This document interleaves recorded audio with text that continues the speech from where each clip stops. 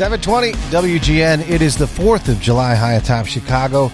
Skyline Studio, and people are waking up. Hopefully you've been up for a long time listening to this program the entire time. For those people that were up late blowing off fireworks, hopefully not missing any fingers this morning, and then you're getting ready to think and contemplate what is it that you want to make it the perfect 4th of July. Of course, you've got that cooler of maybe some cold beverages, some water, some sodas, and maybe a couple beers, right? But then you're thinking, what are the foods that you want to have? Certainly you want them to taste good, but then also you want them to be, authentically on brand and patriotic if you can. A guy who knows as much about food as almost anyone. And when it comes to Chicago foods, he is now the resident expert, best-selling author. He's the dining and drinking editor for New City and the author of Made in Chicago. It's our good friend and the one and only David Hammond. David, welcome to WGN. Hey.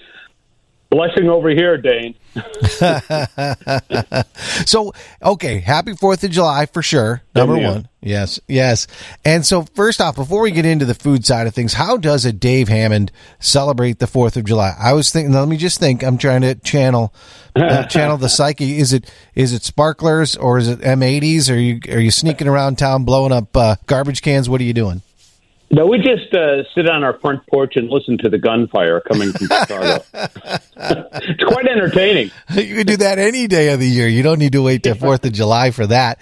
So, Dave, when you were growing up, and did you grow up in Elmhurst? I know it was in the area. No, I up until 5th grade, I lived in the Portage Park neighborhood of Chicago. Oh, gotcha. And I was born in Chicago. Yeah.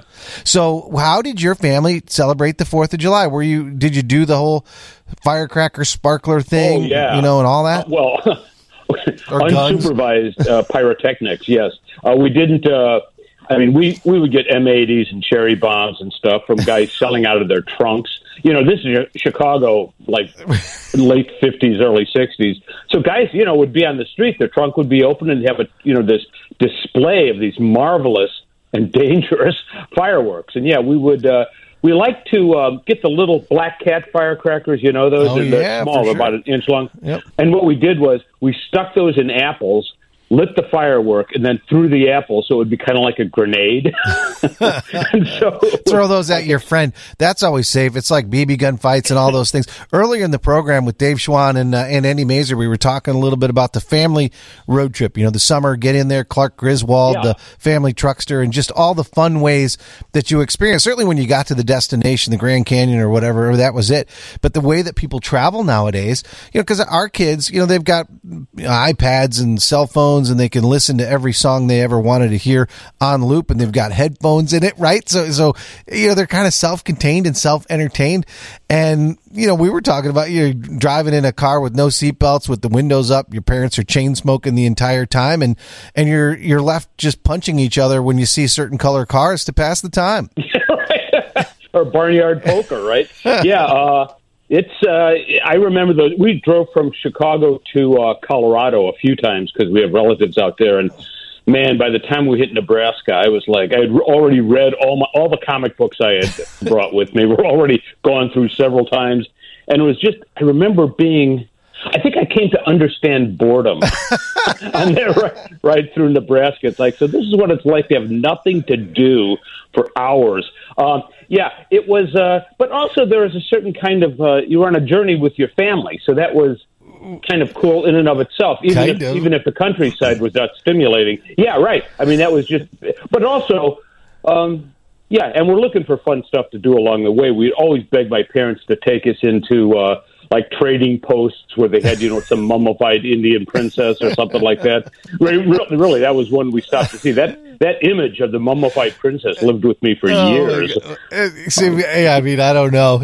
I wonder if that would work today. The mummified Indian princess. And here's the thing: is you mentioned the reading. I love to read too. Had comic books and all that, but it was a double-edged sword because you had something to pass the time. You had things to read, right. But of course, inevitable car sickness came with that. And so then it's always like so and so's going to throw up. Right? That was it. It was like, hey, can we stop yet, or when are we going to get there? And then it's always somebody in the car is about to puke.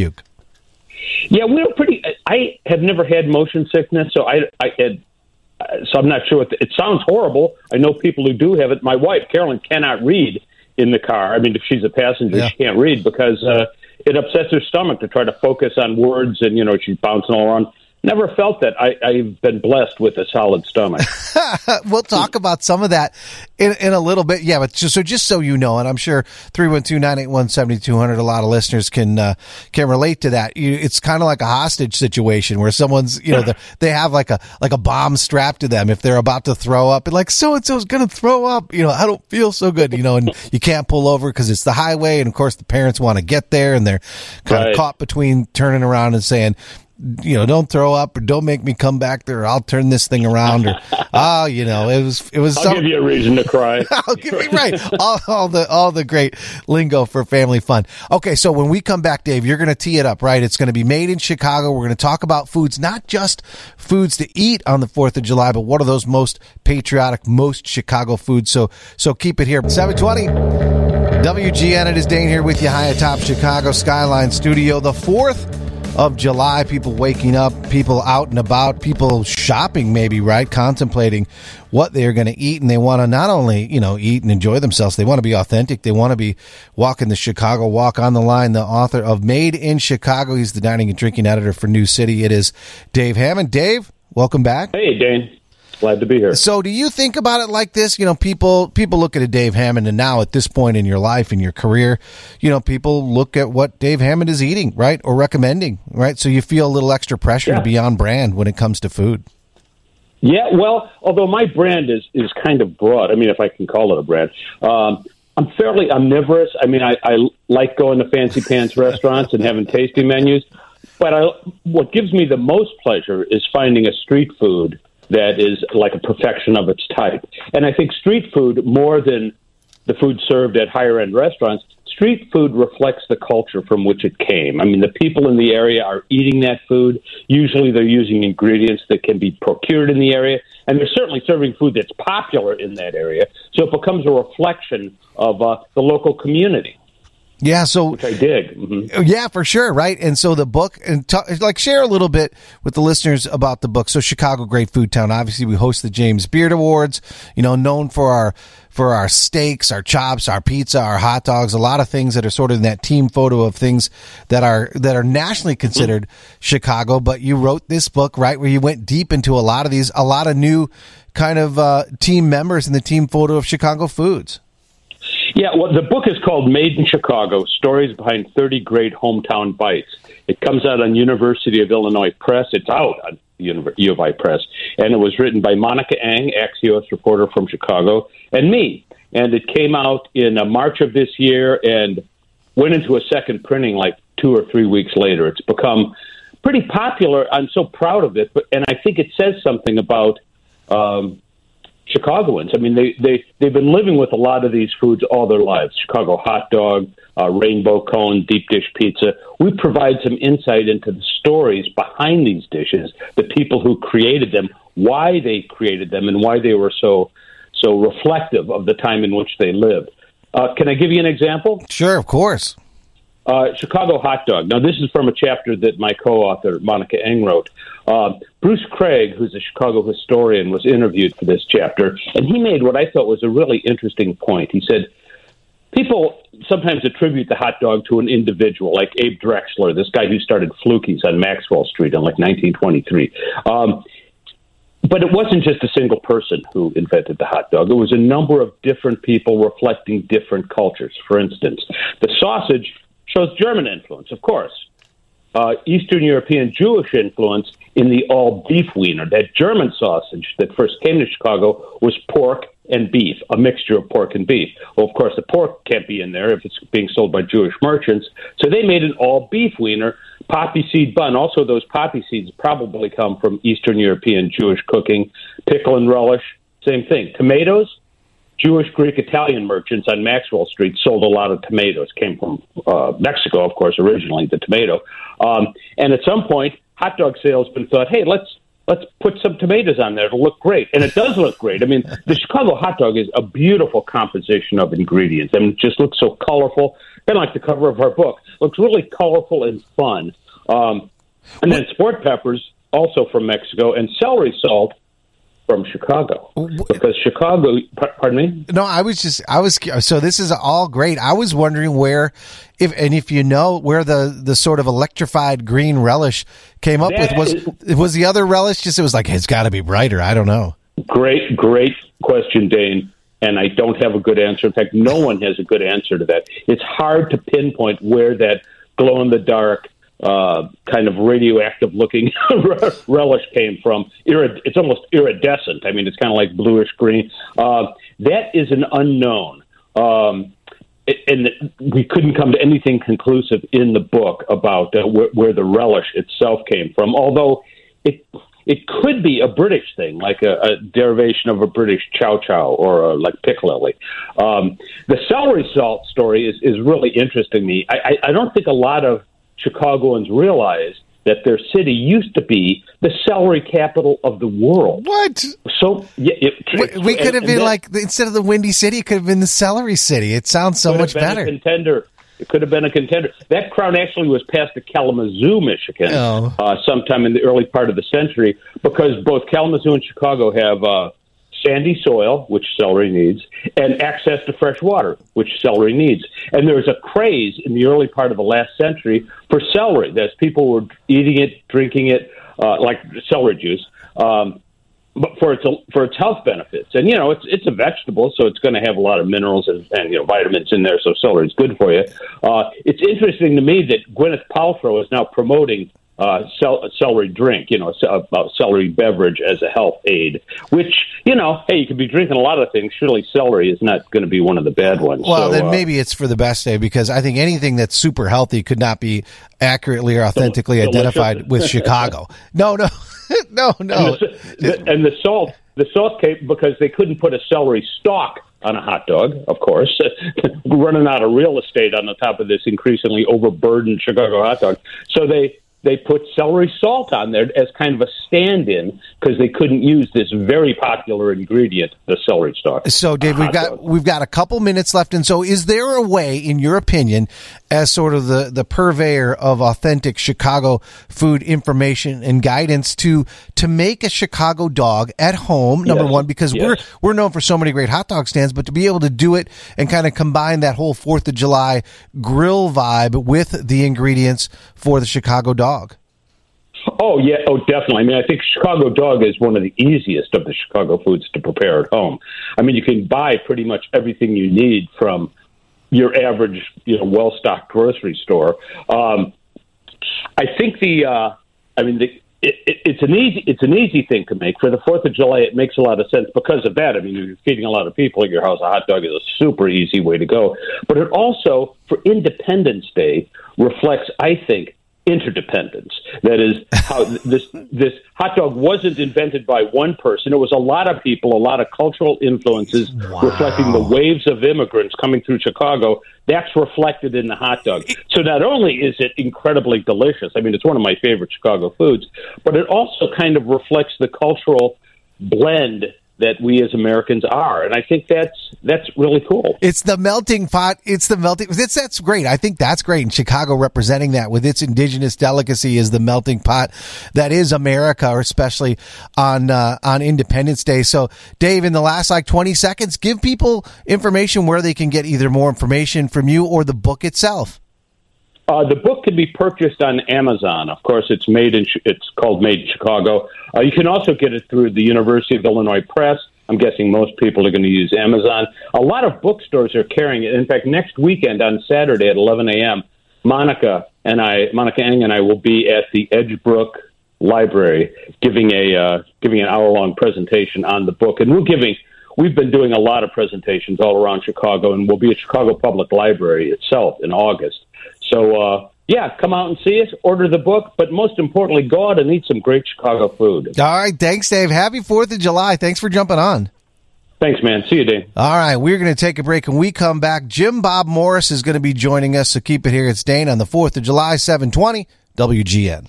At 720 WGN high atop Chicago Skyline Studio, the 4th of July, and it is a day that is filled with patriotic stuff. We got to update the slogan for us, right? It's baseball, racing. Now we're going to add to that hot dogs, apple pie, Chevrolet, and now El Bandito Yankee tequila made with 100% red, white, and blue Weber agave, and the man behind so much of it is on the line with us. Happy 4th of July, Jim Bob Morris. Hello, Dane. Happy 4th of July to you and everybody else out there. This is one of my favorite holidays. Unfortunately, today I was reading that only 38% of Americans are proud of being Americans today, extremely proud. And that was disappointing to read. But I know this, 99% of them are going to celebrate. And 100% of the people on the phone with us right now are proud of all things going on for America. We've been talking throughout the course of the program just kind of how things have changed over the years as how people celebrate, where we used to run around with, red hot molten metal sparklers or blowing up stuff or whatever. So, Jim Bob, as a kid, were there any things or ways that you guys or you celebrated the 4th of July that you just couldn't do today? I'll tell you, I was thinking about that, Dane, and I grew up in a small town. I mean, my dad was from Tahlequah, Oklahoma, and they migrated to Kansas, and so we were pretty country. We had things like potato sack races. We had a greased pig race. What? We used to do things like. There were stone throws, a lot of rodeos. There always be a bonfire. I mean, you stop a bonfire right now, you're going to go to prison. but I mean, when I think about it, and think about some of the old stuff. I mean, we had, there were always eating contests. We had a marshmallow eating contest, which is crazy. But we did stuff like we had tug of war contests, and we had. Tug of war contests, and we had like box car races, tub races, crazy stuff. I mean, and I miss those days. I really do. I mean, we had like you said. I mean, when we first brought fireworks to the United States, I mean, everybody started doing home use, and then we had so many fires in the United States that everybody said, "Hey, let's just do one big blow up place, okay? Let's meet at the park and blow stuff up." But no, we did a lot of fun stuff. We had a lot of rodeos, man. I went to a lot of rodeos as a kid. Well, you think about this. I think Andy Mazer in the news just announced that Joey Chestnut is, he's going for the record, or he won the mustard belt. He's really he is the Babe Ruth of hot dog eating contests, and he ate 72. Like, how many hot dogs could you even eat? Could you give me 3 or 4 maybe tops? Joey Chestnut eats 72 hot dogs, and I go back for seconds for apps, and people look at me at disdain.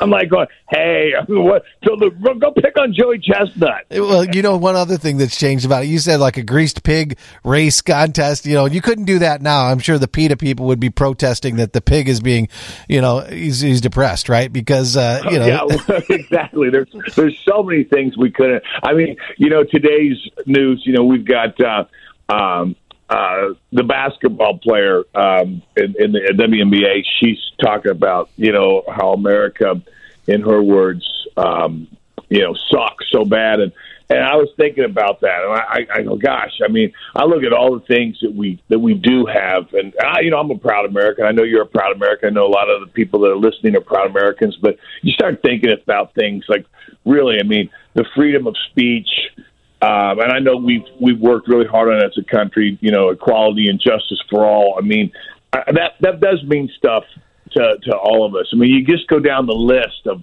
thinking about, the pursuit of all of our happiness. I really believe that I'm very proud of our country, and I wish we had more patriotism today. And I think one of the things is, I don't know if it's us as parents. I don't know if it's us as administrators. I don't know if it's us as politicians, where we're dropping the ball in regards to all of these things that I think we should be happy about. Well, I'm missing something. One of the things that everybody agrees is pretty all-American is racing and NASCAR racing, and to combine that and a lot of that kind of pageantry and fun on the motorsport side and bring it to Chicago. El Bandito Yankee was, in full effect for so much of that happening. Your thoughts, like Jim Bob, just, there were so many people, especially on the NASCAR side and the drivers, certainly the people here, that were sort of blown away to see those two things together. The ratings were super high. It was the number one rated NASCAR race in the last 6 years. So something went right. People enjoyed it. Well, optics, as we discussed, the optics of it on television, it was a perfect television sport. I thought it was great. The entire race, I thought it had a lot of excitement. I think that, the rain, obviously, certainly was a damper, but when you watch that race on television, Formula One is a big time a television sport. I mean, you're on a corner and they're going zoom, zoom, zoom, zoom. What are you benefiting from that? I mean, but in Chicago, we had, our own form of very unique new territory racing. I hope they come back. I hope there's a lot of discussion that, the city was, felt this way or NASCAR felt this way. We'll never know until we roll back around next year this time we're going to have it or not. But I thought the race was outstanding. And thanks for bringing it up. A foreigner did win that race, Dane. A guy from New Zealand. But it just shows, hey, but isn't that America, right? Is that anybody can come from anywhere and you can be anything, right? So parents are telling kids, hey, you know what? You could be from any place. Boom. You could go ahead and win a race. We're going to take a quick break, and we come back. We're going to continue our conversation with Jim Boris because El Bandito Yankee all summer long, not only on the racing side, and we're doing it on the NHRA side and the dirt track racing side, but country music. A lot of big festivals are coming to the Chicago area. We'll be right in front and center with all of them with the top tequila. So keep it here. It's Dane, fastest cars ever on the streets of Chicago to the fastest growing tequila in America. And the man behind so much of it is the founder, Jim Bob Morris, and he is on the line. Jim Bob, welcome back. Thank you, Dane. Appreciate it. Happy 4th of July to everybody. Yeah. So think about this. On the racing side, we're doing so much on the tequila side with that, but also when it comes to music, some of those great memories, El Bandito Yankee's been a part of celebrating those great festivals on the country music side, Country Thunder, Windy City Smokeout. What do you think it is, right? I mean, obviously there's a great team and a passion behind it and the product is impeccable, but, just the way that it's been so well received by fans of so many things. I think music is a great connection of people. Thinking about 4th of July, I can't help but think about Elvis Presley and every outfit he wore looked like a 4th of July outfit. We got to bring back the jumpsuit. You and I both have had a lot of fun with Elvis Presley over the last couple of years. But no, I think that the music side, we like to connect with gathering. I mean, I think that when we built the brand, El Bandito Yankee, myself and Chris Chilios, he's out there celebrating on his boat somewhere today, on the waters off of Lake Michigan here with everybody and his friends, and I'm stuck in the heat wave of I'm Bloomington Normal, and it's already about 103 here, and the fish are not biting this morning, Dane. The fish are not biting, but anyways, no, our connection on the country music side and the rock side and R&B side, everything that we're doing around the country. We actually had two music fests in Florida and one in Arizona yesterday. So we had a ton of music events already that we were going on. But I just think it's a fact of, bringing people together in a good, fun time. And that's really what we were about. When we think about this too, so the racing is going to be happening all through November. We had an opportunity to bring a couple people to join El Bandito Yankee out for the NASCAR championship, right? And all the people competing, they got points here in Chicago, hoping to get to Phoenix with the champ to win that championship and celebrate with us out in Phoenix. And that is going to be great as well. So on the racing side, the official tequila of race day, and it isn't even just NASCAR as big and in front of us as it is, but also is a big part of our Indy 500 broadcast, and of course on the NHRA side with Flying Ryan, Enrico Abreu, the bar none, like the best, the most exciting, compelling driver in the dirt track world. If you like racing, El Bandito Yankee is there. Yeah. is that I want to get Rico with our buddy Jelly Roll. I want to get the two of those guys together on stage. Okay, that's what I've seen. I want to see. And if you don't know who Rico Abreu is, you've got to look him up. He's one of the most talented drivers in the world, and he's amazing. He's a El Bandito Yankee driver, and just so much fun to watch. But, back again to our race element in Chicago. We ran the El Bandito car with Alex Labray, and the race got shortened on the Xfinity side. But, I was just very excited to be a part of that deal because it was the first time, and I knew it was going to be novel and new territory. It was such a fun weekend. I mean, we had a great time starting on Thursday. We did a lot. We had our fan enhancement car in Chicago, and we had, thousands of fans tried to get in and get pictures. Those who could actually get in it, and then they couldn't get out. Dave, I don't know that you tried to get in it. Did you try? No, I wasn't in the proximity of it this time around. I have seen the car. I haven't seen it in person since the new wrap on that, but it's tough. And for the listeners out there say, why can't you get in the car? Well, you got to crawl in through the window. So if you have any flexibility issues, or if you're bigger than maybe a fourth grader, it isn't easy. No, but we rocked some restaurants in Chicago and out in the burbs with it. We had, like I said, we had thousands of fans getting pictures with the El Bandito fan enhancement. And the car's unique because you can actually go around, a lot of the NASCAR tracks. You can get in and go 5 laps with a NASCAR driver, and you can do 160 mile an hour. And people are always going, Jim Bob, don't you want to get in that car and do like 160? I go, well, I did that getting here, so no, I don't need to. You mentioned Rico, who's one of the drivers for El Bandito Yankee on the dirt track side. Fans of racing will know who he is. You also mentioned Jelly Roll, and so there's a big contrast there because one is small, like Rico is a little person, right? And then Jelly Roll is not a little person. He's a really big person. Well, you were talking about unique things.